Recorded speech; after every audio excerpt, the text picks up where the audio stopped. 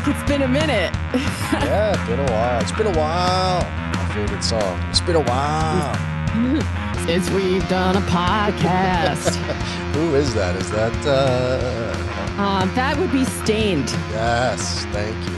I've followed them on tour for months. You'd think that I would remember what band it is. Do you remember the tour of 1999? It was a beautiful era.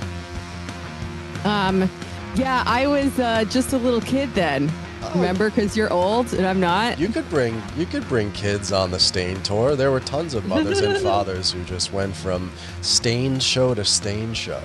It didn't matter if Limp Bizkit was headlining or if Linkin Park was on the bill. You brought your kids. It was beautiful. Some people did that in lieu of home study. You know, they would just teach their children through Stained. Teach them mathematics, teach them, of course, English composition, because what is more powerful in the English language than a Stained lyric? No, that man's a poet. Yeah, poet. And, you know, you learn the laws of the road, the rules of the road. That's right. It's the kind of education that school can never truly prepare people for. Oh, my God. I could tell an anecdote about how my dad knows one of the guys from Stained, but... What? Yeah. You serious? I never heard this before. I mean, I feel like this is just going to add more fuel to the fire of everyone saying that I'm just like a rich PMC member. Not even PMC, just because that's what I am, but like a member of the haute bourgeoisie. I mean, you're among friends here. I mean, we can always edit it out if it makes you look like Marie Antoinette too much. Oh. But like, yeah, one of the guys from Stained bought a house down the street from my dad. Damn. And he's his neighbor. And I remember he like had the neighbors over. I forget. I think it was like, I don't remember if it was my dad's house or the guy's house, but it seems like it'd be at the guy's house if he just moved in and he was like, hey, neighbors, let's make friends. And my dad told me that he told him his daughter was a big fan. And I'm like, Dad, why'd you say that about me? Liar. It's hard. I will not be a part of this.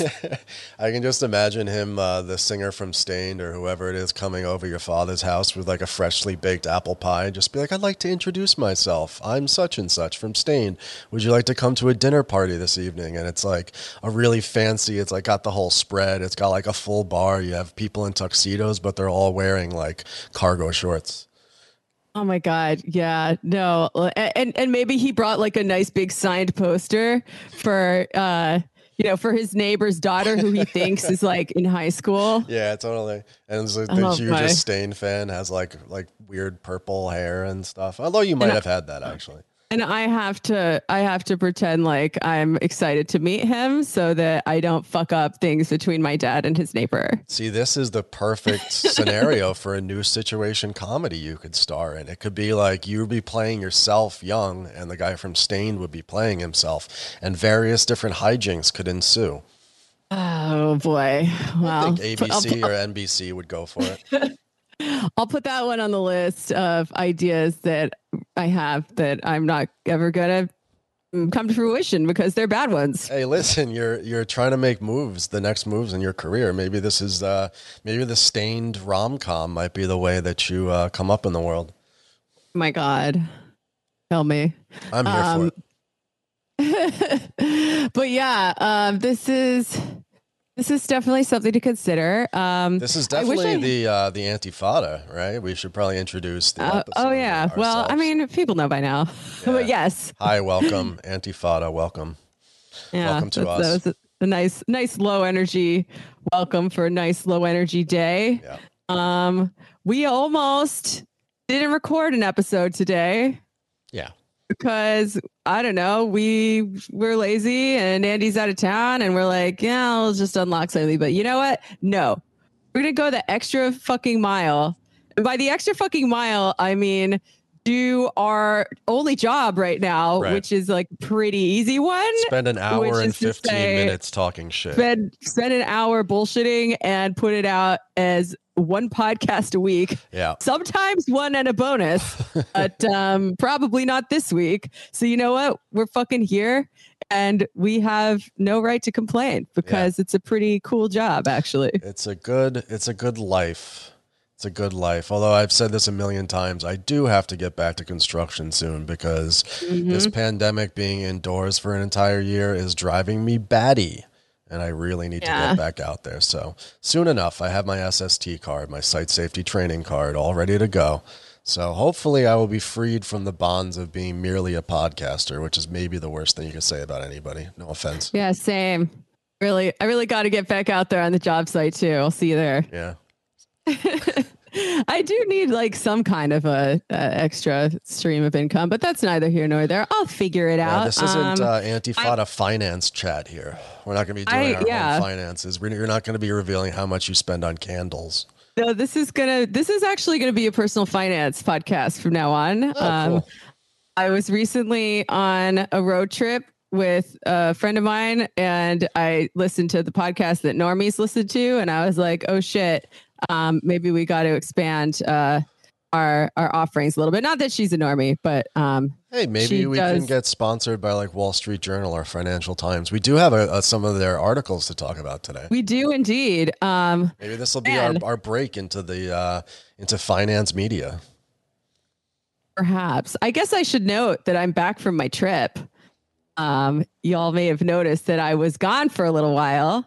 That's because I was at spring break forever. The only people who didn't know that were people that don't watch our Twitch stream, meaning people who are failing us and failing themselves. Because we've talked about it a lot on the Twitch stream, which we're now doing like 4 or 5 times a week. I mean, I feel strange about it, right? Because like I feel like if I say anything that I said on the Twitch stream, that I'm just repeating myself.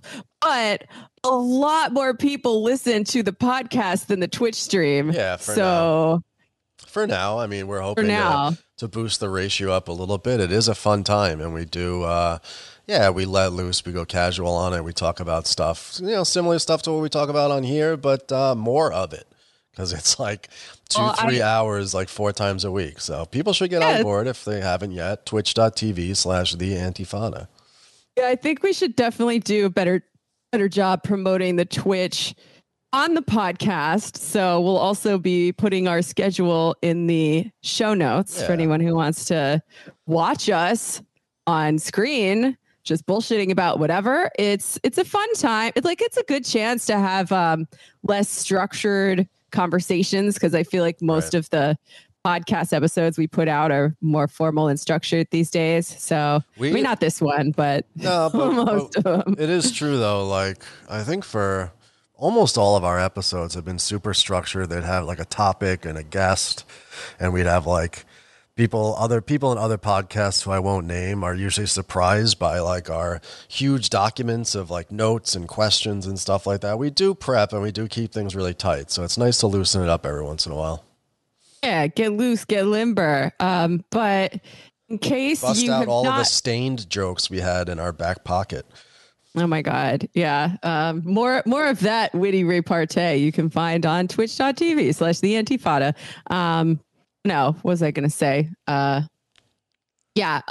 those who don't watch the Twitch, I was on spring break, as I mentioned on our episode with Jake Flores. Spring Breakers.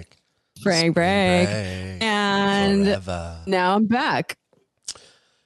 You are back. You're back to pod. I'm back. I'm several tramp stamps and, some braids in my hair richer.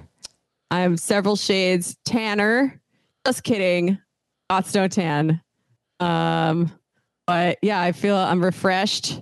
Only that's a lie too, because I stayed out kind of late last night, but let's just fucking do this thing. All right. Yeah, we are literally. I listen to some true crime podcasts. Yeah. We're literally already doing the thing. Like this is the thing. It's happening. Oh yeah. Wait. I mean, it's not the thing. No. Like capital T. We always get to that at the end. By the end, we always come around to that thing. The thing I meant was, of course, a podcast episode. That's right. Let's be specific with our language. Okay. So anyway, there is an article that I wanted to bring to your attention from the Wall Street Journal. Did you have time to read it? I did. I had time to read both the throwback one from the 1970s and also the one that just came out in the Wall Street Journal. Both of them. That's right. That's good. That's good. Shout out to Courtney Soliday for helping us get around the paywall. Yeah. Through LexisNexis sub. So here we go. I'm just going to read it, and maybe we can get some takes going as we go along. Have you fired up the take machine? Yeah, I'm ready. It's ready to roll. Are we going to do the one from the 70s or the one from today first? Let's do the one from today, and we can do the one from the 70s if you feel like people need to hear it. I think it's really funny, so that maybe, yeah. Let's just go through it, and we'll see if we get to the older one. All right. Here we go. So it is called Down with Big Business, again. Mm-hmm. And it was written by the Wall Street Journal editorial board. Famously an anti-business, anti-capitalist body. Right. So yeah, there's no byline on this. Actually, in the LexisNexis version, I'm not seeing any byline, but in the paywalled version, I see it's from the editorial board. So I'm just going to roll with that. Yeah. So here we go. It is dated April 15th, 2021. Tax day. And it's an editorial, but it's not just any editorial. It is the official opinion of the Wall Street Journal. I think they're just salty because they actually had to pay their taxes. Perhaps. So here we go. A woke left turn of much of corporate America has us thinking about a long ago journal headline, Down with Big Business. What? From the Wall Street Journal? That header atop a 1979 editorial came in a decade like this one when prominent companies were accommodating an aggressive expansion of government to political applause. Wonder why. Let's keep. What do the 70s and today have in common? I don't know. Let's find out. The editorial noted how big companies like GM were signing up for new and costly regulation during the Carter years, much as its CEO had endorsed wage and price controls in the Nixon administration. Quote, these insights are gradually helping us to understand why the very biggest businesses are such unreliable allies in the fight to preserve a free enterprise economy, wrote editor Robert L. Bartley. I think this is a good time to jump in and say what this great editorial debate was back in the late 1970s. And believe it or not, people may not remember this. It was certainly before my time. But apparently in the free market libertarian right, there was a huge row about mandating that catalytic converters are built into engines so that I guess they're more fuel efficient for clean air. I didn't even realize that these people got so hysterical about catalytic converters. I didn't even know there was a debate. I'm surprised that there was a debate, but apparently a huge fucking debate. Well, there was. Oh, fucking educate yourself, my friend. I mean, just to bullet point that debate, basically it was a Clean Air Act. And GM came out and said, okay, yeah, we'll add these catalytic converters. And then, the right wing was arguing that this was a way for big business, i.e. GM, to accept these regulations so that they would have a leg up as a large monopoly company against smaller ones like Chrysler, and also against the tool and die manufacturers who would have to struggle to create these catalytic converters really fast so they go into the engines. So it was seen as a government action under the guise of, I guess, woke Clean Air Act stuff. That was the woke of that period, I suppose, in order to mandate this from this government action mandating that GM, spend money to put these catalytic converters in. And this was a proof that big business was not respecting the free market. They were using this monopoly power they had in order to thrust this down the throats of other companies who weren't, quite as prepared to spend the money to retool all of their production. Yeah, you're betraying the principles of capitalism because you just want to make money. Yeah, right? Exactly. How Nobody tell them what the principles of capitalism are.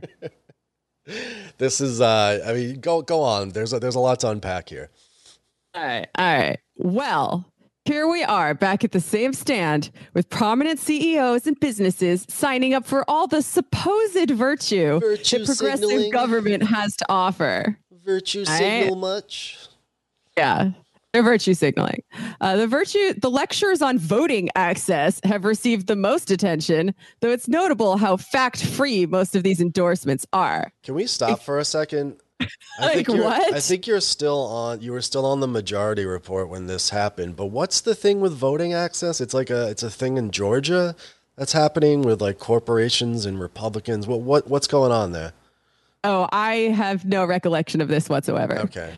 I'm going to say that there was a corporation that was like, hey, you should let Black people vote. Yeah. And that's them like being woke and virtue signaling, which, like, to be fair, is true.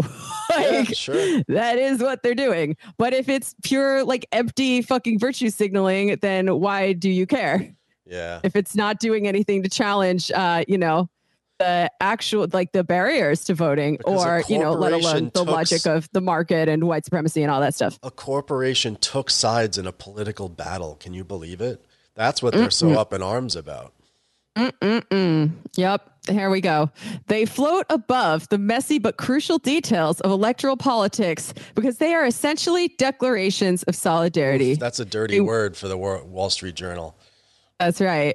They want to be on the side of the right or left thinking one, or at least of their woke 20-something employees and consumers. Wow. So, poor Zoomers and millennials are really getting the treatment here from the boomers at the Wall Street Journal, huh? It's these woke 20-something employees and consumers who are basically running the corporations at this point. Like they've done like an insurgency, a long march through the institutions of corporate capitalism. Now it's the wokies who are running business. Can you believe it? Yeah, that's right. So you don't have to wander too far into policy, however, to see what's really going on. Old-fashioned self-interest. Nothing capitalist about that, right? Yeah. CEOs know Democrats are in power, so they want to make sure they stay on the good side of the government that can hurt them. Damn, how dare they? If this means throwing over principles to mark out some political safe space for their business, so be it. What principles are they talking about? The principles of not interfering in politics in this country? Is that the principles they're throwing out? Or the principles that Black people shouldn't be stopped from voting? I don't understand. I mean, that's what it sounds like so far, but maybe they'll use some more examples as we go through. Oh, here's one. Go on here. Okay. Take Amazon CEO Jeff Bezos is noted woke socialist. Yeah, famous friend of the woke left. Take Amazon CEO Jeff Bezos' endorsement of a higher corporate tax rate. All right, so we're pivoting now from voting to corporate taxes, which seems, slightly more material, shall we say, than a company just saying, yeah, we believe in voting rights without, actually doing anything about it. Sure. For years, even decades, we listened as the titans of commerce told us how they needed a lower tax rate to stay competitive. A mere 3 years after getting their wish, Mr. Bezos lets everyone know he's with the Biden tax program. Ooh. Mr. Bezos. He's falling in line with the woke Democrat army of communists like Biden. That's right. Mr. Bezos knows a higher tax rate would hurt Amazon much less than it would other companies. Yeah, that's fucking, once again, that's a capitalism. Yeah. His diversified company will benefit from R&D tax credits, and especially from the Biden plan's tax credits for investments in green energy for its server farms. Ooh, there's that green energy again. Yeah, that woke green energy. When will it end? Mr. Bezos can buy some political goodwill by providing cover to Democrats on taxes, while his company will benefit on the tax subsidy side of the ledger. How dare Jeff Bezos and Amazon.com game the system like this? I thought we lived in a free market.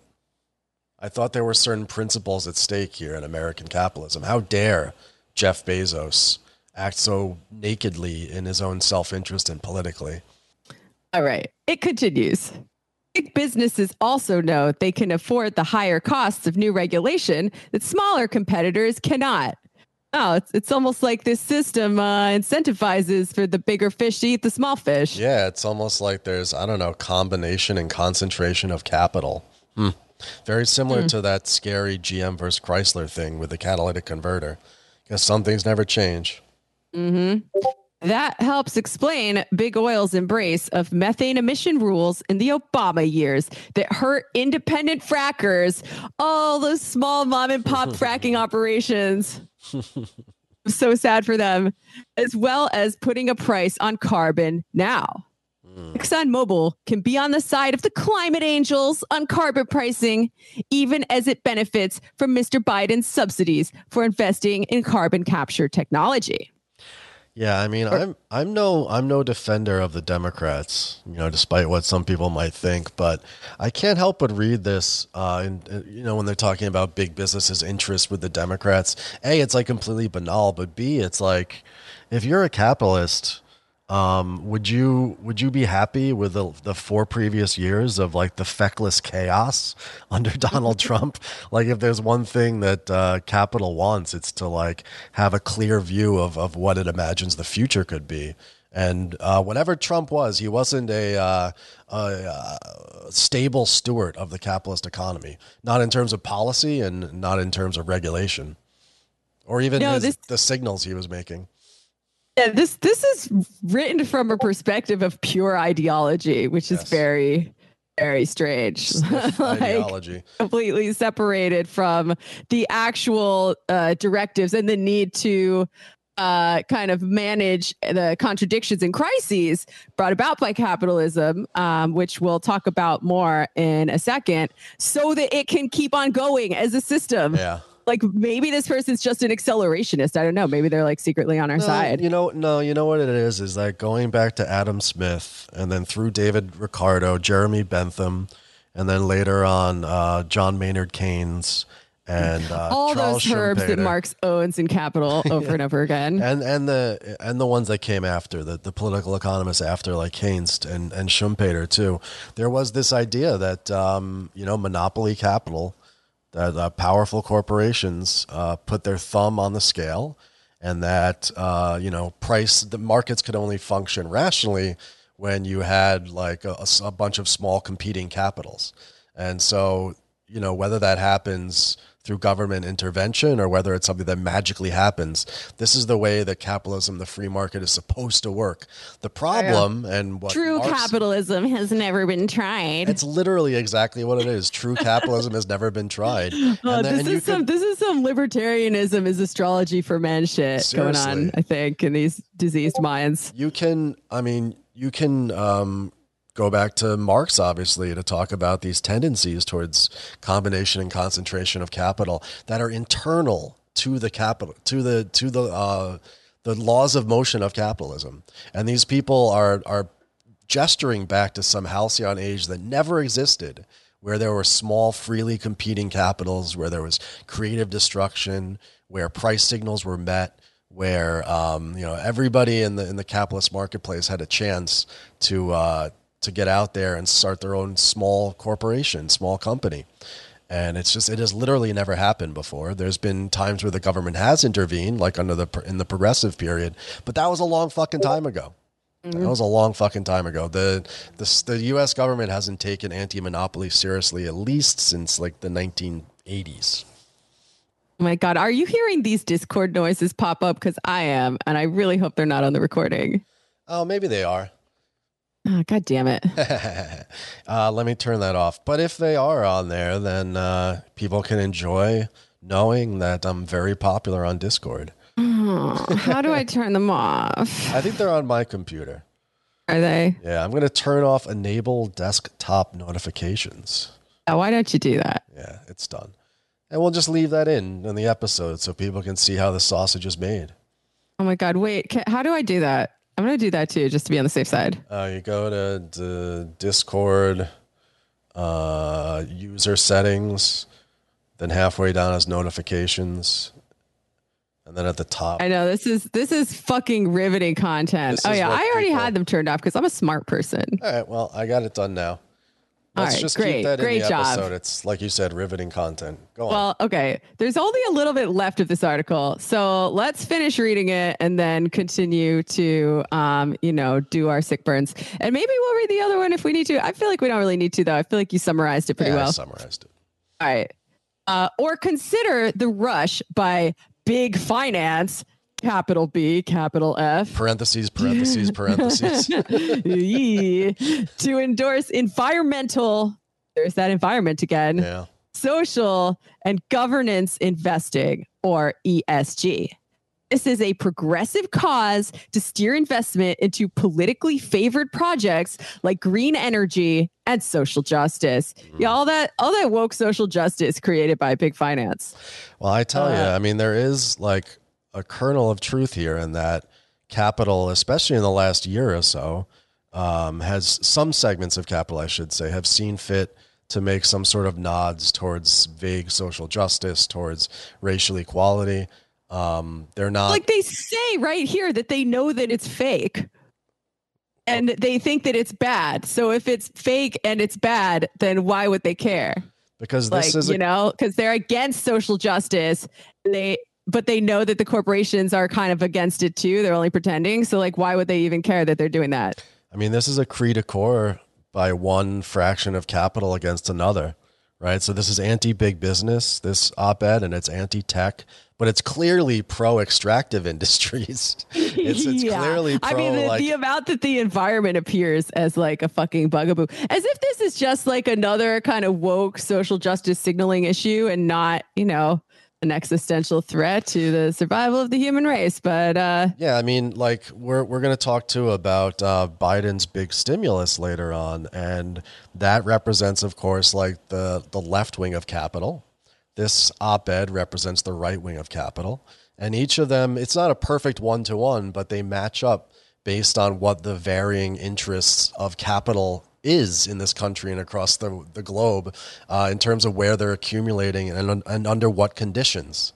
So you have a cri de coeur from the right wing of capital here saying like, no regulation, none of this green energy shit. And by the way, we're going to virtue signal ourselves about wokeness because we just have a sort of like, I don't know, constitutional hate of all things civil rights or all things protest.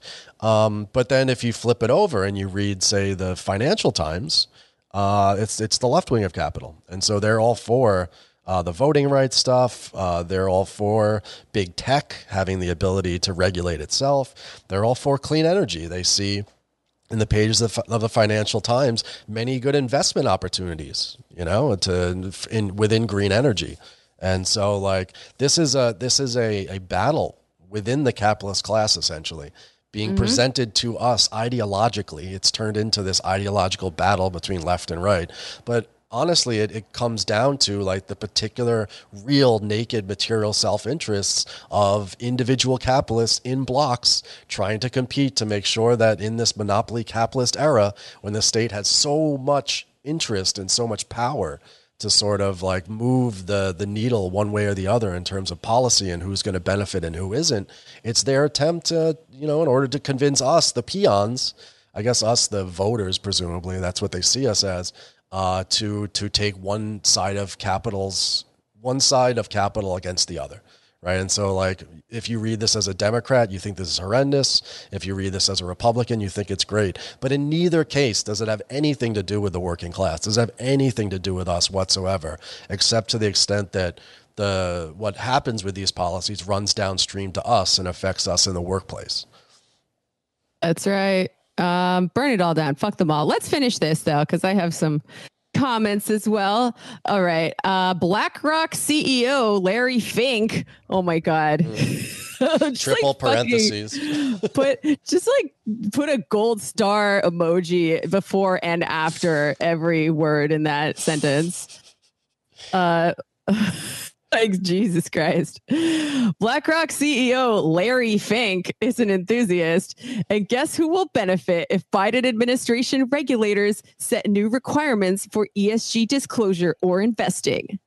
ESG lets BlackRock charge higher investment fees than it can charge for index funds that buy the entire market. Yeah, so it's an incentive. I mean, governments do this all the time and all sorts of different things. Personally, I think ESG, environmental, social, and governance investing is fucking stupid. It's like trying to take like like moral consumption and do it in stocks. I think it's really dumb, but let's not pretend that all sorts of incentives for different investments aren't constantly made by the state in order to like make things happen in society. Stupid like a Jewish fox named Larry Fink. While these examples are new, the impulse is old. The Chamber of Commerce supported Hillary Care in 1993 until it imploded. Because they stood to make so much fucking money off of Hillary Care. If it hadn't been such a disaster, the pharmas and the fucking healthcare and the insurance companies would have been so happy with it because of all the insane bureaucracy it created and its ability to ensure that they profit off of it. So like it's just not another example of the same fucking thing. Well, fast forward in time, Big Pharma lent its support and some drug price savings to Obamacare in return for being spared more strict price controls. Drug companies are back on the political menu again this year. Back on the menu, boys. Which illustrates the limits of an appeasement strategy. There is no permanent protection in politics. All right, so basically the big government liberals are like Hitler. Yes. In this analogy, and the drug companies are like, you know, all the countries that just tried appeasement with Hitler until eventually it didn't work and he did the Holocaust. Yeah. That's what I get from that too. I love there's no permanent protection in politics. There's no permanent protection for one particular faction of the capitalist class, but you better bet in American and in like bourgeois politics in general, at the end of the day, there is always permanent protection for capital. Always for capital in general. I mean, why do they think they're doing any of this? Like, they think that the Democrats are like driven by ideology, I guess. Whereas they're not. They're I can't even finish that sentence because we all know who they serve. Yeah, folks. I mean, the Democrats are, are deeply imbued with ideology, just in the same way that the Republicans are. You know, it's just a different side of the fraction. It's not the kind they think. Yeah. Oh, here, I'm going to bring it home. All right. We aren't saying these CEOs don't also have some higher motives. And self-interest is no sin in our moral lexicon. Like, again, what the fuck are they talking about? So what are you saying then? What exactly are you saying if self-interest is no sin in your moral lexicon? Like, what do they think the higher motives of capitalism are? The higher motives of capitalism are, I guess, not making money, but defending the free market system. I see. Right? So like individual capitalists and individual capitals, I suppose, are supposed to resist the urge to act, to compel the government to do something in particular for them to help their profits out. Instead, they're supposed to like live within this real capitalism has never been tried, hyper competitive capitalism that somehow they imagine has existed sometime in history. Okay, I'll back up a little. This is funny. We aren't I'm gonna read it again because it's just such diseased thinking that I think it bears repeating. What do you got? We aren't saying these CEOs don't also have some higher motives, and self-interest is no sin in our moral lexicon. Point is that corporations look out first and foremost for their own interests. Yes, that is the point. That's literally the point of capitalism. Yeah. And that often means collaborating with government for narrow purposes that aren't always in the public interest. So a public Wall Street Journal editorial board, come on the Intifada. Yeah. So the public interest does exist for them. I guess the public interest is like a higher power above profit making. That's news to me. Like what exactly is in the public interest about a free and unregulated neoliberal hell market? Tell me. They would literally argue that is in the public interest. That like a perfect market situation, or as close to as perfect as we could get, using the invisible hand will of course benefit everybody at the end. And that's where again they run into the arms, the loving arms of their own ideology. Oh my God. It's not like the working class is getting fisted by the invisible hand every day. Non-consensually fisted, I should say. And the crazy thing is that these people are coming at it from the right wing of capital, but the left wing of capital thinks the same thing, that collaborating with government for narrow purposes isn't in the public interest. They just have a different conception of what the public interest is. They're simply doing what Wall Street Journal is asking them to do, which is like to have a higher public interest in social justice and in like, I guess clean energy policy. They basically should just be saying like, we're right and they're wrong. That's what this could come down to, but it's got a lot of words in between. Well, at least there's a kind of internal coherence of the left wing of capital, right? As we'll discuss in a minute, the recognition that crises are going to happen and it's going to take the action of the managers of capital. That's their job, right? The managers of the capitalist economy have to take certain actions at various points in time to shore up the capitalist economy and make sure that these cycles of accumulation are able to continue without, a generalized collapse. And it also means recuperating social justice movements when they pop up, when necessary, which it has been very effective at throughout history. Yeah, 100%, 100%. This is some special pleading right here on behalf of the. One might even say it's COPE. It's COPE, and that does not stand for critique of political economy. That's the good COPE. This is the kind of COPE that you would put next to the word seething. You would just post seething at them on Twitter.com. Oh, you mad? I'm just picturing like. I really barely understand these memes, these like image memes that go around, but like the one who's like. He's like crying, but he has a mask of not caring. Yes. There's like a medium face mask over and he's like crying underneath, the one I'm talking about. I do, of course. Classic. That's you, Wall Street Journal. So let's read the final paragraph, shall we? A short comment before that. We had the notification issues, and I'd like to point out now that the drummer next door has started practicing. So if you thought this was going to be an episode that we get away from the distractions and sounds around us, you were wrong. So enjoy the funky beats of Dude Next Door. Oh my God. All right. I give up. Yeah, it's fine. Whatever. That's just one of those days. I swear to God, my life is becoming a goddamn Kathy cartoon on so many levels. The stained cover of Just One of Those Days. The oh my God. cover. Shit's fucking sick, dude. They used to close with that every time when I was on tour with them. It's a real new metal episode here. Sorry. Shall we go on? Yeah, go on. This is the reason. Oh, they're getting so maudlin. Like, imagine being this fucking upset about an inanimate thing called the free market. Yeah. It really doesn't care about you.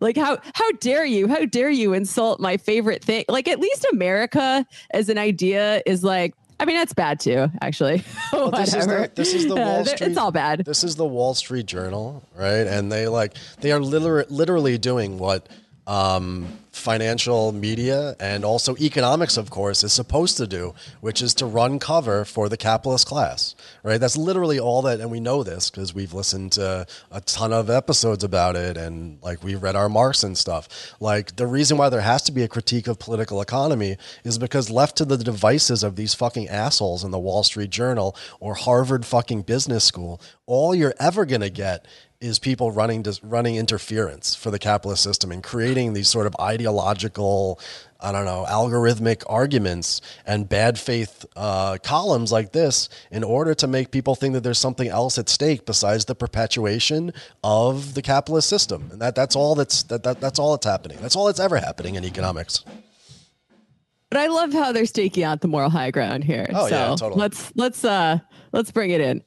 This is the reason these columns. This is the reason these columns, I'm just picturing them crying like Jordan Peterson tears right now, have always distinguished between free markets and the interests of business. We have supported big business, including Amazon and Exxon, against the depredations of big government. We will again when warranted. But we're under no illusions. Some violin swelling in the background as like the Wall Street Journal editorial board is like walking at you from the sun carrying big spears. Yeah.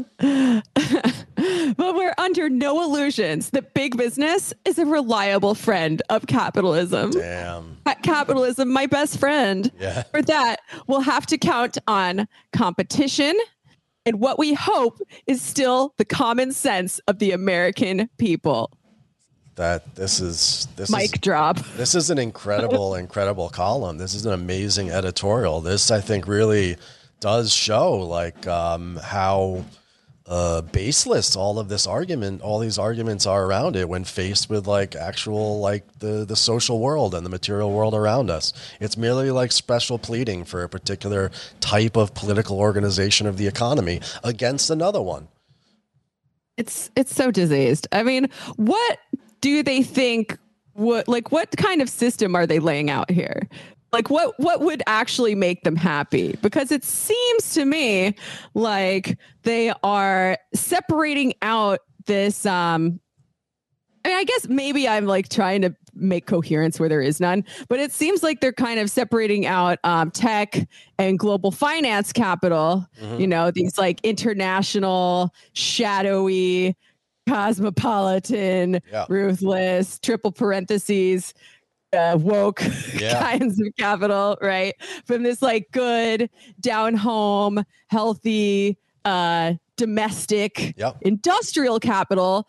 And I'm like, where have I heard this one before? They're literally doing right populism. And we've heard that before, of course, in like the 1930s in Germany.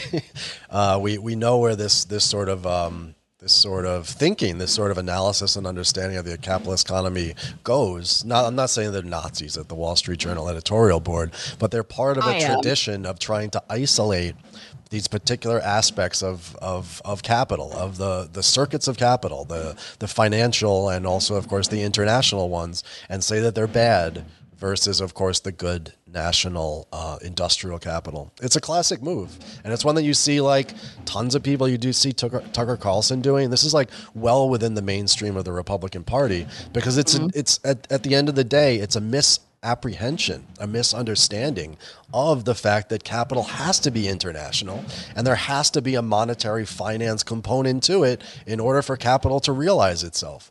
Like you can't turn the clock back. You can't create a perfect free market, you know, like Adam Smith or David Ricardo would have envisioned. And you also can't pull back from the international arena without massive disruption to that same national and industrial capital that you're trying to support in the first place. It simply doesn't work.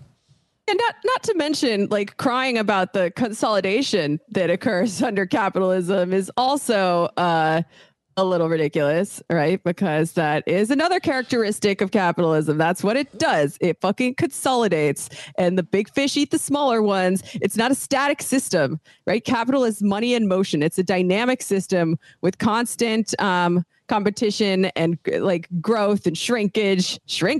You know, so like if you're gonna, it's almost like the other side of the coin from the kind of left populists who want to set back the clock to some kind of golden age of capitalism with, like, you know, with important differences, but they're fantasies. Well, I'm like not very articulate today, but but like the point stands, right? Which is that in order to fight the right wing of capital, we should not become the left wing of capital. In order to make sure that like the worst depredations of the Republicans don't get foisted upon the American people, we can't become Democrats, right? These are two sides of the same coin.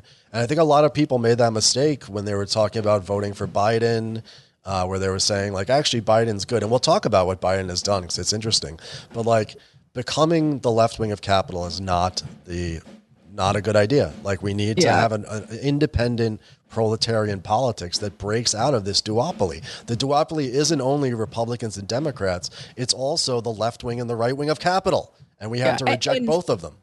And the enemy of my enemy is not necessarily my friend, right? Yeah. Like just because the right wing of capital wants to keep the majority of people from voting doesn't mean, I mean, especially black and brown people, obviously, but like, I feel like they'd be okay with these like property requirements to vote or whatever, just because they want to keep the working class from voting, poor people from voting. Yeah, doesn't mean that the working class can vote its way to a better world. Yeah, of course.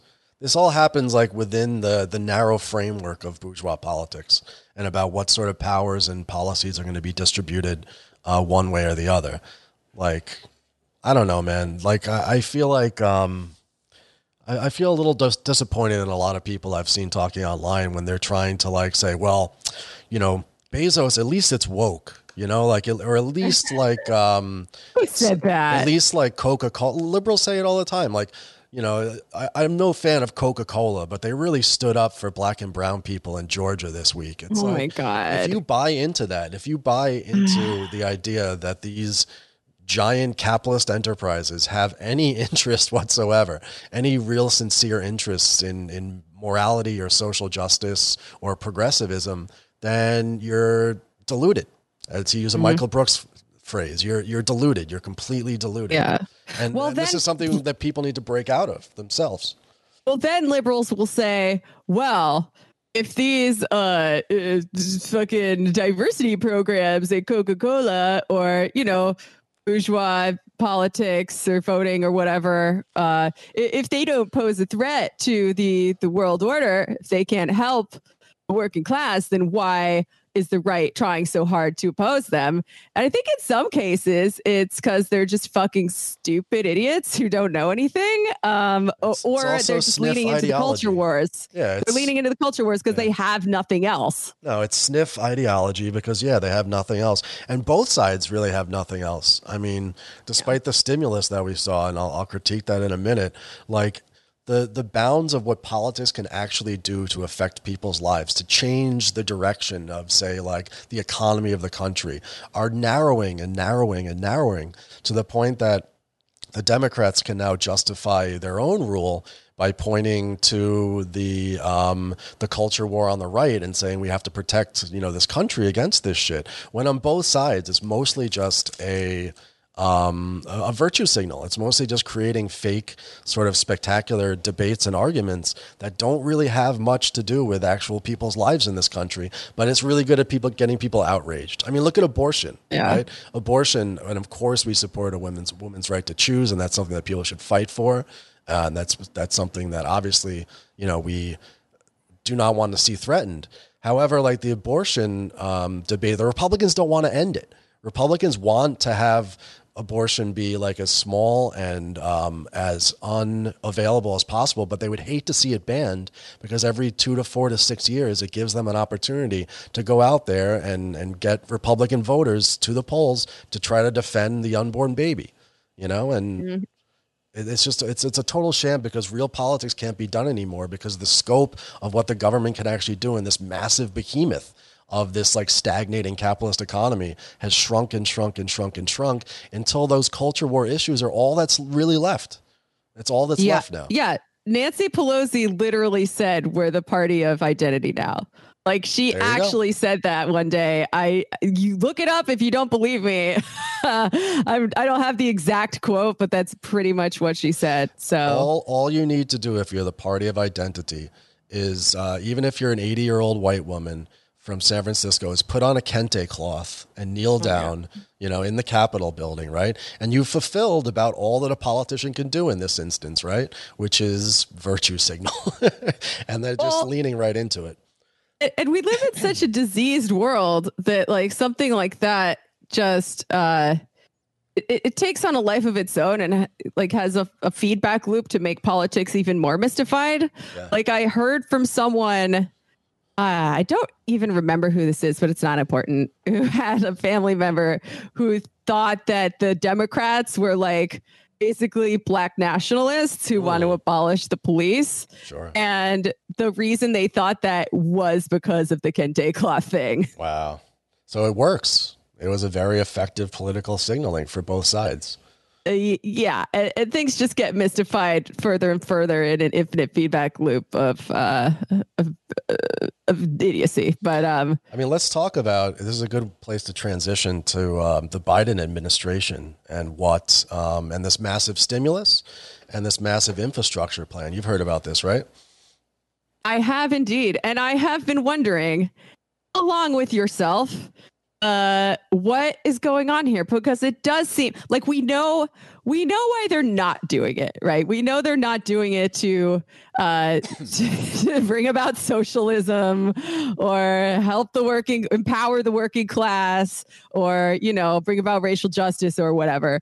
So why now are the managers of the capitalist economy trying, in response to crisis, as opposed to past crises where they very much tried the neoliberal route? Why are they trying some kind of some form of neo-Keynesian stimulus, which is to say an increase in social spending, and not just on corporations, but on some actual bottom up social spending, social stimulus? Like, why are they doing this? In a word, desperation. I mean, I think if you look at the last 12, 13 years since the TARP bailout under Bush and Obama, and the bailing out of the banks and the refusal to bail out homeowners, and the kind of doubling down that Obama did on the economy back in that crisis, I think the left wing of capital, I think right now is more coherent. I think the left wing of capital is smarter. It understands more than the right wing that the issue isn't that we don't have enough free market competition, that there's too many regulations. They realize that not just with climate change, but with the economy and the rate of profit, that something has to be done, because they're starting to recognize that 12, 13 years of stagnation is not a good thing. And they're trying to figure out a way out of that. They saw the mistake that happened under Obama. They think, okay, well, we'll do the right thing. We'll try something else this time. And it's interesting because the IMF, and this is really fascinating. I have an article here from the Financial Times here. It's in Opinion, Global Economy. A new Washington consensus is born. The conversion by the IMF and World Bank to support the activist state would put Saul of Tarsus to shame. This is by Martin Sandbu. And I'm not going to read the whole thing, but it basically talks about this sea change in these giant multinational institutions, the same one that in the 1990s and in Seattle in 1999, and then, it's somewhat into the Bush years, although the anti-globalization movement was pushed back, of course, by 9/11 and the wars of Iraq or whatever. But these were austerity-driven institutions, right? These multinationals, the WTO, the IMF, and the World Bank, were pushing austerity on developing capitalist countries, but also ensuring that this sort of neoliberal orthodoxy that we saw under Reagan, we saw under Clinton, we of course saw under Bush and saw under Obama, was the Washington consensus, was the thing that got pushed in the halls of power. And now all of a sudden, the IMF itself has shifted gears and is in support of the sort of measures that Biden's doing, the $1.9 trillion stimulus bill and the $2 trillion that they want to spend on an infrastructure bill in this country. And they're for this not only in the United States, but across the world. They have had a Saul of Tarsus moment. But the problem with this article, and I read it multiple times, is that at least Saul of Tarsus on the road to Damascus, had a reason. He saw a vision, right, that made him follow Jesus. And he had a reason, a real reason, when he saw that vision to become Paul, the Apostle Paul. In this article, it's bizarre because they don't explain any of the reason why the IMF would change their mind on this. And it's interesting that they're trying to, sidestep that. They're just okay, well, we've decided differently. We've decided the complete opposite than what we have for the last 50 years. But I think they're embarrassed. And I think that they've seen now that whatever they've been doing hasn't been working. And so it's time to desperately switch gears, right? And try to change up and try to apply some sort of stimulus, because they don't want the global economy to go the route of, say, Japan, which has been in a 30-year stagnant depression with low rates of profit, high unemployment, and all sorts of issues in the economy. So that's pretty much it, I think. The IMF and the Biden administration are all desperate right now, and they're trying to do things that have been done in the past that worked, right? They're trying to do the 1930s, the 1970s stuff. But what they're importantly not trying to do, and I think this is the big takeaway from both Biden bills, is they're not trying to upset the relations of production. They're not trying to necessarily change anything about the power dynamic between capital and labor. What they're trying to do is they're doing a non-recurring one-time shot in the arm. That's what these stimuluses are, a one-time shot in the arm that leaves very little institutional legacy and does very, very little to change the course and to change the power structures within capitalism, but they're desperate, so they're just throwing money at the situation. Yeah. I mean, it's interesting to me because generally in the past, these kinds of, I don't know, Keynesian, social democratic policies, measures, whatever you want to call them, have been done in response to a growing amount of pressure from below, right? And a growing, a workers' movement, a working class movement, the threat of revolution, all that stuff, in a way that almost makes me wary. It does make me wary of social democratic politics and of left populist politics and of unions movements, because it's so easily recuperated by capital. When workers unionize a company, oftentimes they say, we're doing it because we love this company and it's going to make this company stronger. And, a lot of them are just saying it because they fucking have to, right. But some of them probably believe it. Yeah, right. In some cases it's true. It sets like a standard for collective bargaining that gives like a certain sense of the future to capital. They understand that they're going to have a ready supply of workers, that the union's going to provide them, and that there's certain rules of engagement. And so it actually helps them. It's comforting in some cases for capital. Yeah. And it has, it has forced the managers of capitalism to basically do these measures to sort of release some of the pressure and relieve some of the immiseration that was driving people to question the entire system. Whereas now, I think we can all agree that pressure from below just isn't there. Yeah.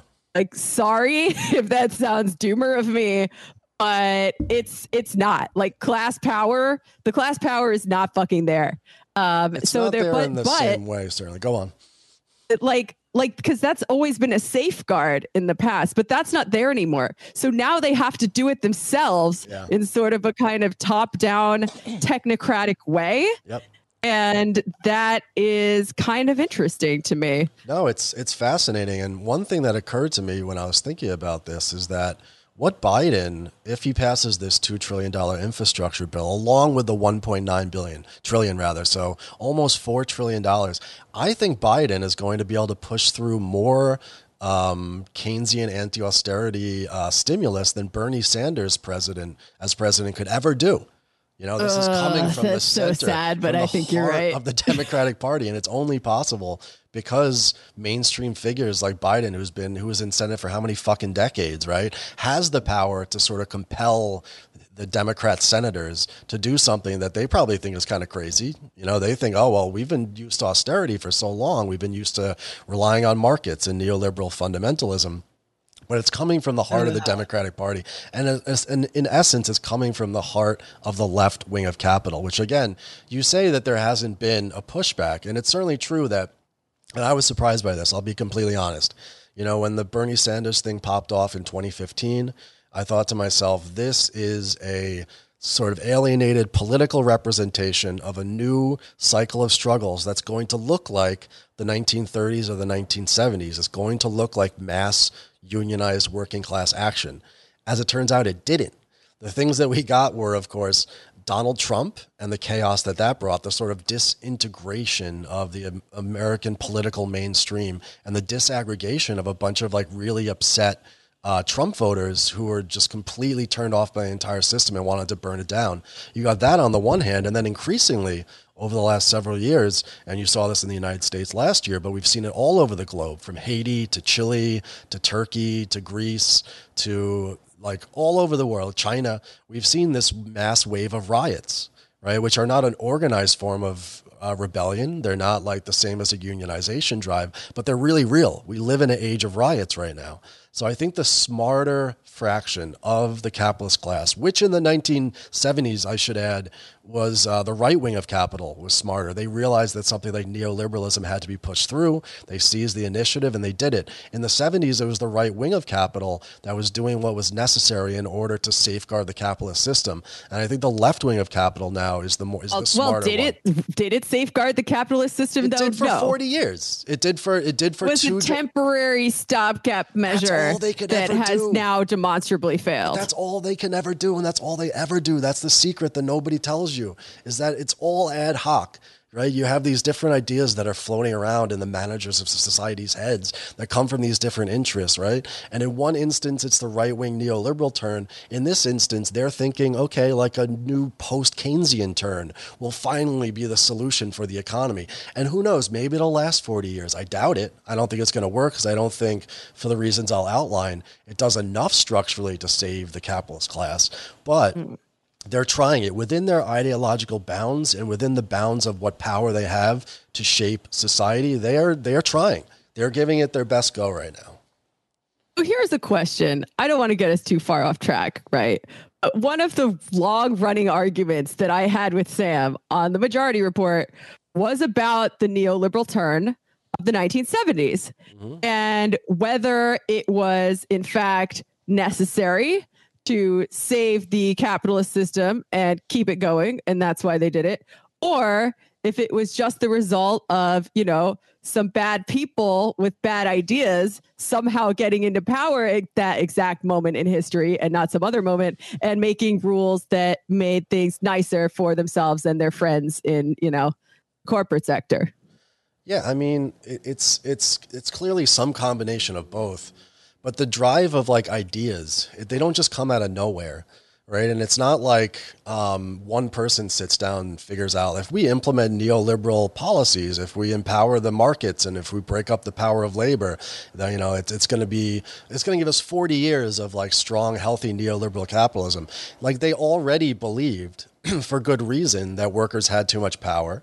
They figured out a series of different policies to erode workers' power, and as it turned out, they were right that you could get this temporary boom for 40 years, of course, with low profit rates still, but a huge amount of financialization and globalization that made up for those low profits. And so it seems like in retrospect, it seems, these people are brilliant, but they were merely following their own directives to accumulate and smash the workers up. It just turned out to be the right policy for that era. You could have another 40 years of accumulation after that. It's impossible to separate their naked self-interest from the actual automatic subject of capital needing to break through these limitations imposed upon it in the post-war period. Yeah, I mean, I guess my basic question is still, was neoliberalism necessary to keep the capitalist system going, or was there some other Keynesian solution, left liberals want you to believe? Yeah, Keynesian had shot its load, man. Keynesianism had tried everything. They'd thrown everything at it, from price controls to regulation, deregulation, and all sorts of policies, and they could not figure it out. They couldn't figure it out. And so, let's try something different. And they went the complete opposite way. And it worked because that's, I guess, what capital needed at that time to break through those limitations. Okay. One more question on this subject, because I know you want to get to the Biden spending bill, which is very important. I'm almost done with it. This is another argument that I had. It's really, I don't know, it's really frustrating at times, but also sort of interesting at times to argue with a liberal about these kinds of things. You're not going to have Sam to kick around anymore. Or vice versa. But I mean, but sometimes it's a little bit like talking to a child, in that they'll ask you a question that you hadn't, a very, very, very basic question about some basic premise that you haven't thought about in a really, really, really long time. And it forces you to think about it all over again, Yeah, that's good. And his question was basically, because I showed him the chart of the line going down, the line being the rate of profit in the manufacturing sector of, the world's biggest economies. And I'm explaining, this is why they did these things. This is why they did the neoliberalism, because they needed to make the line go back up. Yeah. And his question was, well, what do I care about the rate of profit? You know, what if we could just let it be shitty and that will be fine for everyone? No. That's hilarious and naive. That's really cute. I mean, all social production and reproduction, literally of human beings, relies on the profit rate. Relies on the accumulation and expansion of capitals, the accumulation of capitals. To say that, oh, well, that doesn't really matter, we could just leave that be, is basically consigning like millions upon billions of people to like stagnation. Because it's not like the capitalists are going to like give up more if they're getting less. So the idea that the rate of profit is somehow outside of human life, like it's just an abstract number, is yeah, it's kind of naive and cute in its own weird way. That's what I'm saying. It's kind of adorable, but it forces you to just like restate your basic ideas, you know, the basic building blocks, your basic framework for understanding the world in a way that might be helpful. Capital doesn't produce commodities qua commodities. Capital doesn't give a fuck about producing actual things. You know, it produces the commodities in order to get the surplus out of them, in order to make profits off of it. If capitalists could get away with like producing no commodities and letting 8 billion people starve, they'd be happy to do it. But it just so happens that like commodity production is the one way that you can get that surplus. And so capitalists go into like the financial sphere, they go into like globalized trade, they go into the carry trade, they go into all these different realms outside of production. But at the end of the day, it always redounds back into the hidden abode of production, because that's the only place that surplus is created and the only way that they can reproduce themselves as a class. And as long as we have capitalism, the working class ourselves cannot reproduce ourselves if the capitalists don't reproduce themselves. It's very, very important, unless we're going to go towards communism, which we should. But in the meantime, let's put this in a much simpler way for people, which is to say, when there is a crisis of profitability, when there is a financial crisis, the worst effects are going to redound upon the workers and the poor. Always. And because guess what? As long as we have capitalism, workers need jobs, and they therefore on some level have a stake in the success of the bosses and of the system. Right? Because when things are bad, you think they're just going to keep employing all those people just to be nice? Fuck no. And like reading Capital has really helped me understand a little better why these kinds of crises keep happening. You think everybody should read it? Every listener out there? Oh, absolutely. There we go. Like, there's so many things that sound crazy when I say them to people who haven't read this book or, you know, aren't familiar with the concepts. But like, yeah, no, everyone should read it and like see because Marx really shows his work, and you can see for yourself why this shit doesn't work. On a very, very basic level. I mean, I don't want to take us too far afield, but don't ruin the ending of Capital for us. I won't spoil the ending, but just like the way the boom and bust cycle works, right? Is that capitalists, they want to compete against one another, and one way they do that is by introducing novel kinds of automation, right? But the advantage it gives you competitively, if you're a capitalist, you have a new kind of machinery. It's very temporary because it spreads to everyone. They all get it. And should I go down this road? Sure. There's an averaging out of the rate of profit. If you have, okay, so you got a factory, right? You got some workers. So you got 100 workers, and you get some machinery that makes them twice as productive. You can fire half the workers, and the remainder are more productive. But you have a different ratio of capital invested, right? Before, if you had say $1 million or 100% of your capital was invested in workers, now you got 50% of it invested in workers and 50% of it invested in machinery. Mm-hmm. I'm trying not to use any jargon here, so no, you're doing good. Go on. Yeah. So the ratio of workers to machinery, or what we call variable capital, which is human labor power, to fixed capital, which is machinery, factories, stuff like that. that has changed. So in a boom cycle, with all of these producers trying to compete to lower the price, produce more, cheaper, in a boom cycle, it could lead to job growth, even though the ratio of capital invested in workers to capital invested in machinery has gone down. Right. You could be opening up 10 new factories. So it doesn't matter. The absolute level of employment is going up. Right. But, there comes a time amid all of this overproduction that you produce more than the market can bear. And then people aren't buying your shit. And then guess what? You got to fire some people. And at the same time, those people now cannot afford to buy shit, and that leads to a greater crisis of overproduction. That's a boom and bust cycle, and it really helped me understand too why wars happened, right? Because World War I and World War II destroyed a lot of factories, like a lot of fixed capital got destroyed, and kind of reset the clock on this cycle of boom and bust, and the investment in new shit. Am I making sense? No, you're making. Let me pull this back into the historical here.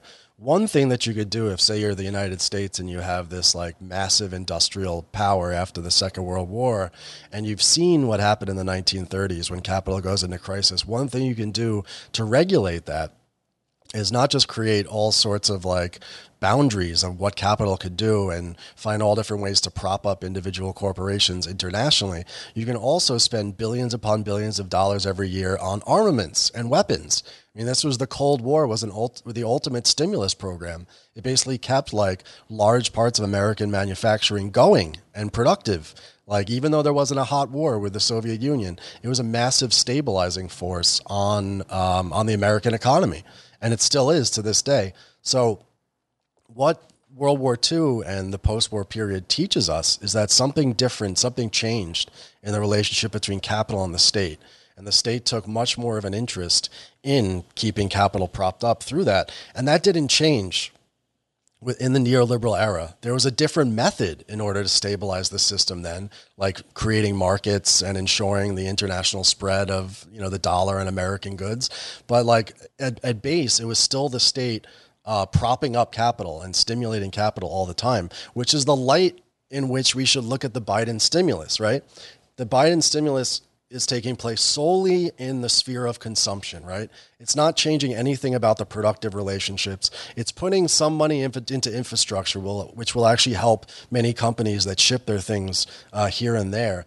But it is fundamentally like a one-time shot in the arm to the economy, purely in the realm of consumption. And I would like to read now a quote from Paul Maddox Sr. He wrote a book called Marx and Keynes. What was it? Limits of the Marx and Keynes. Maddox. I want to see this. Limits of the Mixed Economy. There we go. So when I was thinking about Biden, I went in and opened this book up to try to figure out what like a sincere and brilliant Marxist like Paul Maddox Sr. was saying about this in the 1970s, confronting an era where it seemed like this stability, this Keynesian consensus had stabilized capital and that there was never going to be any crises again. He writes, interventions in the economy have been forced on capitalist governments by circumstances beyond their control. These interventions do not point to a reformative tendency in capitalism. What they do reveal is that the system finds it more and more difficult to solve capitalist problems by strictly capitalist means. In a consistent capitalist ideology, the new economics spells not success but failure. To be sure, government interventions may postpone or mitigate a crisis, but the need for such intervention only bears witness to the depths of the crisis situation. Boom, there you have it. The ruling class, desperate, absolutely desperate, in order to keep the social relations of capital going, in order to keep accumulation happening, are desperately trying to use non-capitalist means, interventions outside, in order to prop up the capitalist order. And it shows the depths of the crisis that they're willing to put $4 trillion at it, throws $4 trillion at it. So I think that's the way that we should look at it. Look at this stimulus here. It doesn't change much about it doesn't change the profitability of American capital that much at all. right? It's not going to change much about the manufacturing rate of profit in the United States or elsewhere. It's this one-time stimulus in order to try to get people buying again. But people buying stuff isn't the main problem right now. It's that profits aren't high enough on things that are being produced. I thought we were pushing Biden to the left. Yeah, that's really funny. So many have people been saying that, pushing Biden to the left? Oh, they have. Yeah. I don't think not people that we are particularly friends with right now, but people say, I think it's a common refrain among left liberals like Elizabeth Warren types. Yeah, I mean, it's hard to say what relationship internal Democrat politics, because that's what Bernie was. It was internal to the Democratic Party, basically. What effect that had on Biden and company's decision making. I mean, it may have had some effect. I'm not sure. But again, like, this is what Bernie Sanders would have done. And you have to imagine that there were policy thinkers within the Democratic Party, within the left wing of Capitol, that realized like that they couldn't repeat 2008 again. And one of the fascinating things about the Biden stimulus too, and the reason why I can say it's a one-time deal, is because it's happening the way it's happening right now because of this state of exception of COVID. Right? COVID has been this exogenous shock, as they've seen it, coming from the outside and crippling American capitalism. And so they have to do something heroic and outside. They have to think outside the box and do this one-time stimulus in order to get us back to a normal functioning economy. Like, that's the one way they put it. It's like an exceptional thing. And the other thing too, of course, and this is so Democrat, this is like maybe one of the most Democrat things in the world. They're justifying this infrastructure spending to justify their new Cold War with China. Right? Biden's come out the gate even more hawkish on China. And the argument that they're making to the senators and the Congress people and the American public is that if we don't do this, the yellow peril will come. We'll be overtaken by these hordes of Chinese communists. Right? So even like the stimulus is couched in these terms of like fighting a new Cold War, essentially. That's going to bring us back to like, I guess, the 1950s, but this time it's China. So that's what you get with Biden. You get a one-time shot, and you get it justified through American imperialism. There you go, baby. Vote Democrat. Oh, God. And even that, we should note, it certainly runs up against its own contradictions and limitations because, you could say, oh, it's all hands on deck. We have to fight this virus. But they're not saying that when it comes to a waiver that would enable countries in the global south. It would give up the intellectual property patents on these American companies' versions of the vaccine and allow countries in the global south to produce their own generic versions. And Biden has been standing in the way of this. And you could say, oh, well, that doesn't make any, like many left liberals have been, that doesn't make any sense because, even if you don't care about people in the global south, which you definitely should, this is where the variants are going to come from, and they're going to come back and bite us in the ass. And that there is a certain financial interest in keeping that from happening. However, it has also been argued, and I learned this from Citations Needed. Fuck them for being so good. Yeah. Really, they make the rest of us look bad. Not me, but the rest of you guys, yeah. Sure. But, on the other hand, they're saying, oh, well, this is a national security threat because we can't be giving up our IP to China. Who knows what'll happen if we do that? And, if we give it up to countries like Mexico, then we can't use this as leverage, basically, to make them do what we want geopolitically. Meanwhile, in our Cold War with China or whatever. Meanwhile, the State Department and the U.S. media is like freaking out about Chinese vaccine diplomacy and Russian diplomacy. Like, they're giving people the vaccine in order to convince them that China's good. It's like, yeah, that's what America does too. You beat your friends, you beat your enemies over the head with the vaccine stick, and then you help out your friends with the vaccine carrot. That's what every capitalist country does all the time. I mean, so the one kind of argument that you can make that, okay, well, maybe this is a progressive policy, that it's not a one-time shot in the arm thing. There's actually two things. One was the minimum wage hike of $15 an hour, which already famously got the thumbs down from the Democrats, right? The $15 minimum wage increase. That's right. The other thing is the PRO Act. And so how do we understand this PRO Act, which allows American workers to organize more easily and would presumably increase the power of unions? Well, I think that that's because fundamentally the unions are not a threat. They're certainly not right now. They're not a threat to the Democrats. And in a real sense, unions aren't a threat to the capitalist economy right now, at least in their mind, because they see this COVID crisis and this stagnation that we're in as fundamentally a problem of underconsumption. That the American working class and middle class is unable to do what it's supposed to do, which is be the consumer of last resort for global capitalism. So they're really, even with that, they're doubling down on America's primacy in the world as the place where all the stuff that's made all over the place comes in order to be consumed. And that can't last either, man. Not with the trade deficits, not with the debt, and not with a rising China. So the whole thing, even the PRO Act and the minimum wage part of it is very backward looking, very much an attempt to double down. Yeah, well, there's no the PRO Act is not there to create independent, autonomous working class power. To the extent that like I talked about it. I've never been pro act, but the only real possibility that we as communists can see in that becoming anything beyond simply like integrating more and more workers into the reactionary trade unions, business unions in this country, is if the process of unionization by workers after this sort of legislation is passed leads to those workers in their drive for self-organization going beyond the limits of American unionism itself, which I still think is a possibility, but on its face, just like as it is, I don't think the PRO Act does all that much for the working class. Certainly not for working class autonomy and power in this country.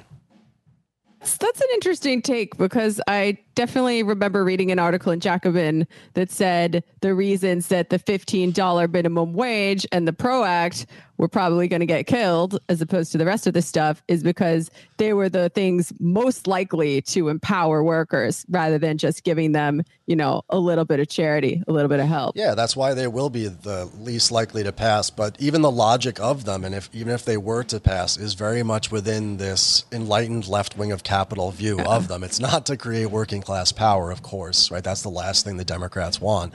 But it is to try to double down as the American worker being the consumer of last resort for the global economy. And what we're going to see, and I'm going to predict this, and I've been reading a lot about it, I think it's going to be true.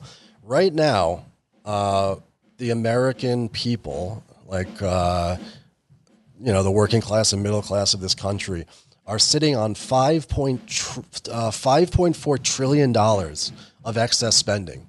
You know, those are things that's money that they couldn't spend due to the corona lockdown. So that money is going to be spent. It's going to be spent probably once the vaccines reach a critical mass, probably like in the summer or at least by the fall time. People are going to go out and start spending money again, and it's going to look like a giant boom. This, along with the stimulus, you're going to hear people worrying about inflation.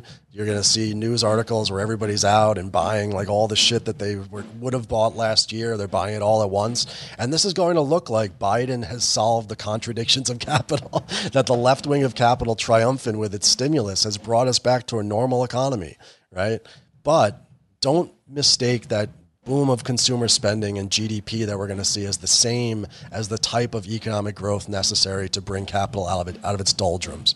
Because essentially the issue of stagnation we've had over the last 40 years is not an issue of underconsumption per se. It's an issue of overaccumulation of capital.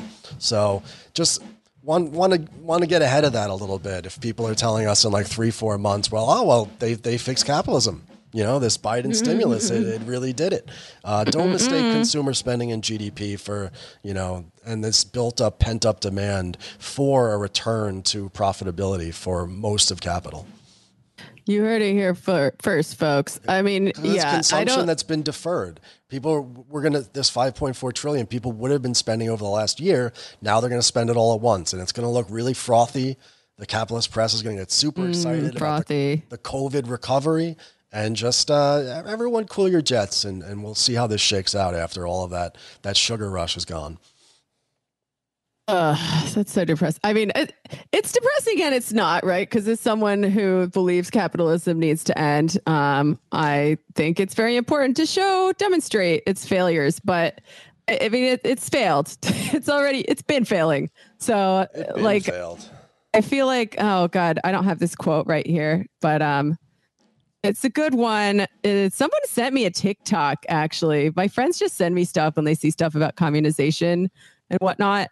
It was nice a quote from the coming insurrection, I believe, Invisible Committee, about how, fuck, is it? Basically how the crisis is already here. Mm-hmm. It's been here. And the only way to resolve it, well, the only way out is through. Like, the only way to resolve it is through revolution. There, I said it. They said it a lot more poetically, but I don't really feel like looking it up right now. Got to do the thing, as they say. Yeah, I mean, spoiler alert.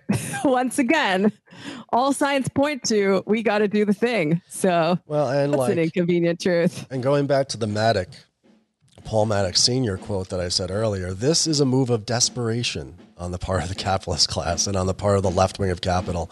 Don't buy into the Biden has been pushed left sphere, because it's merely self-preservation.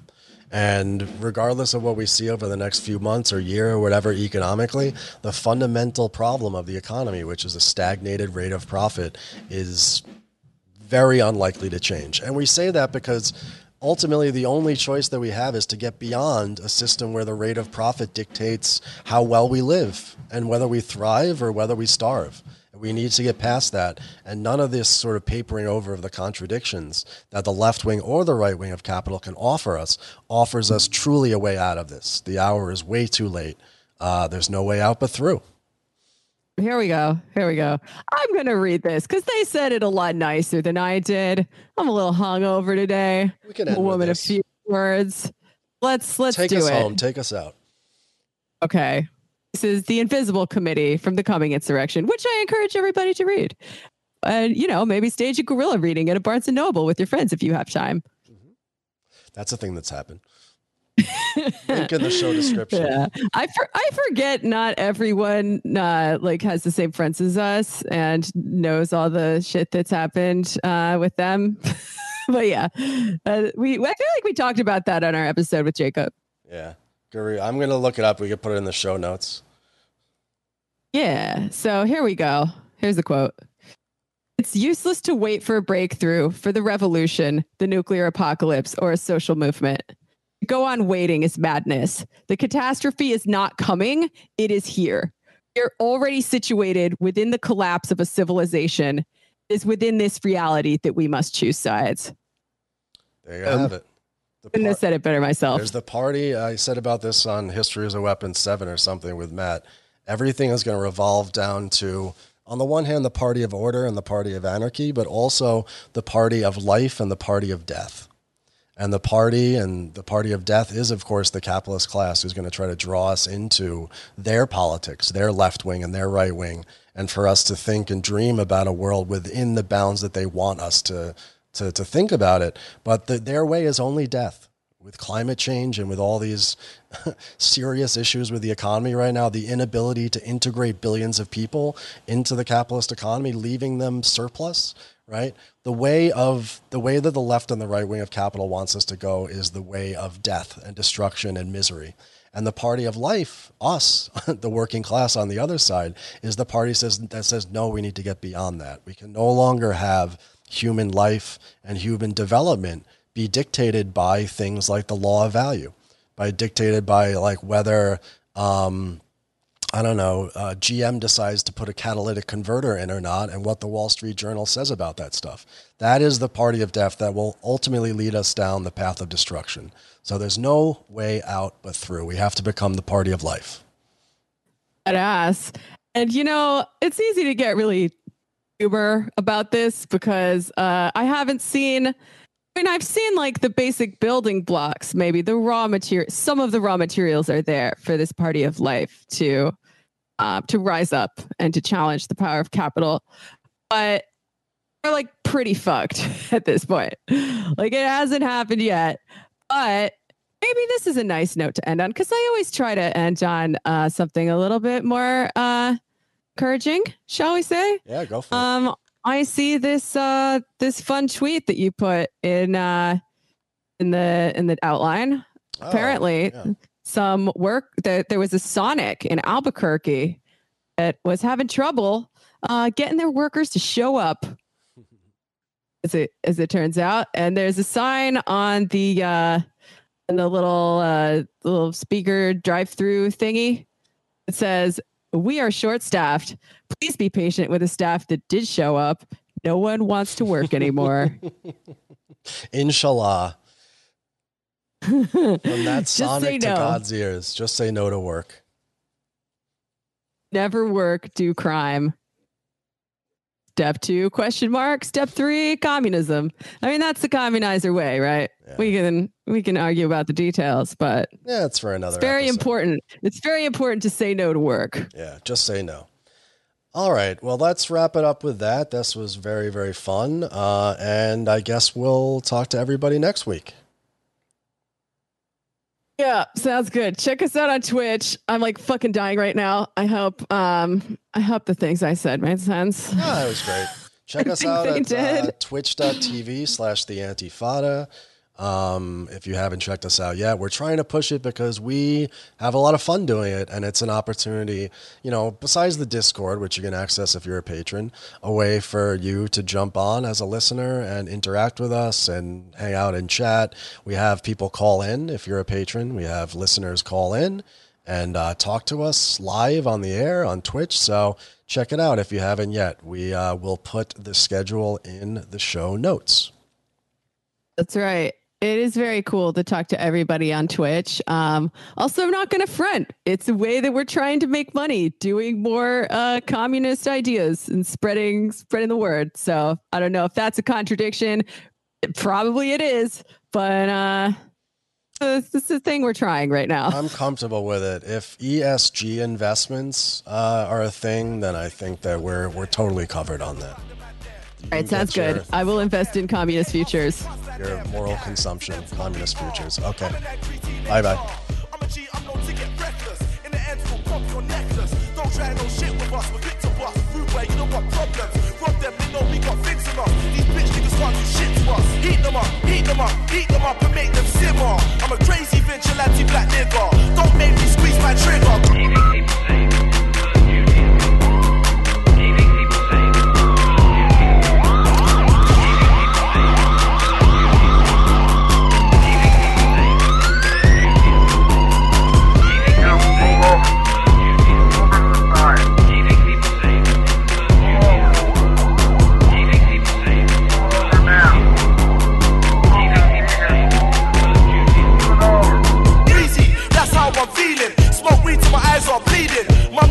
She don't like it. When I don't, I'm thinking about fighting pagans who act for the man them. When I ain't wavy, I wanna shank them, but I don't wanna face no sentence. Oh God, tryna ask for repentance. Niggas better know what's good when they see me. Bare fake rude boys wanna be me. F that. I'm a G on the ends. I was doing my thing before I made friends for ages. Turn up with the ravers. 20 black town niggas who blazing a dime.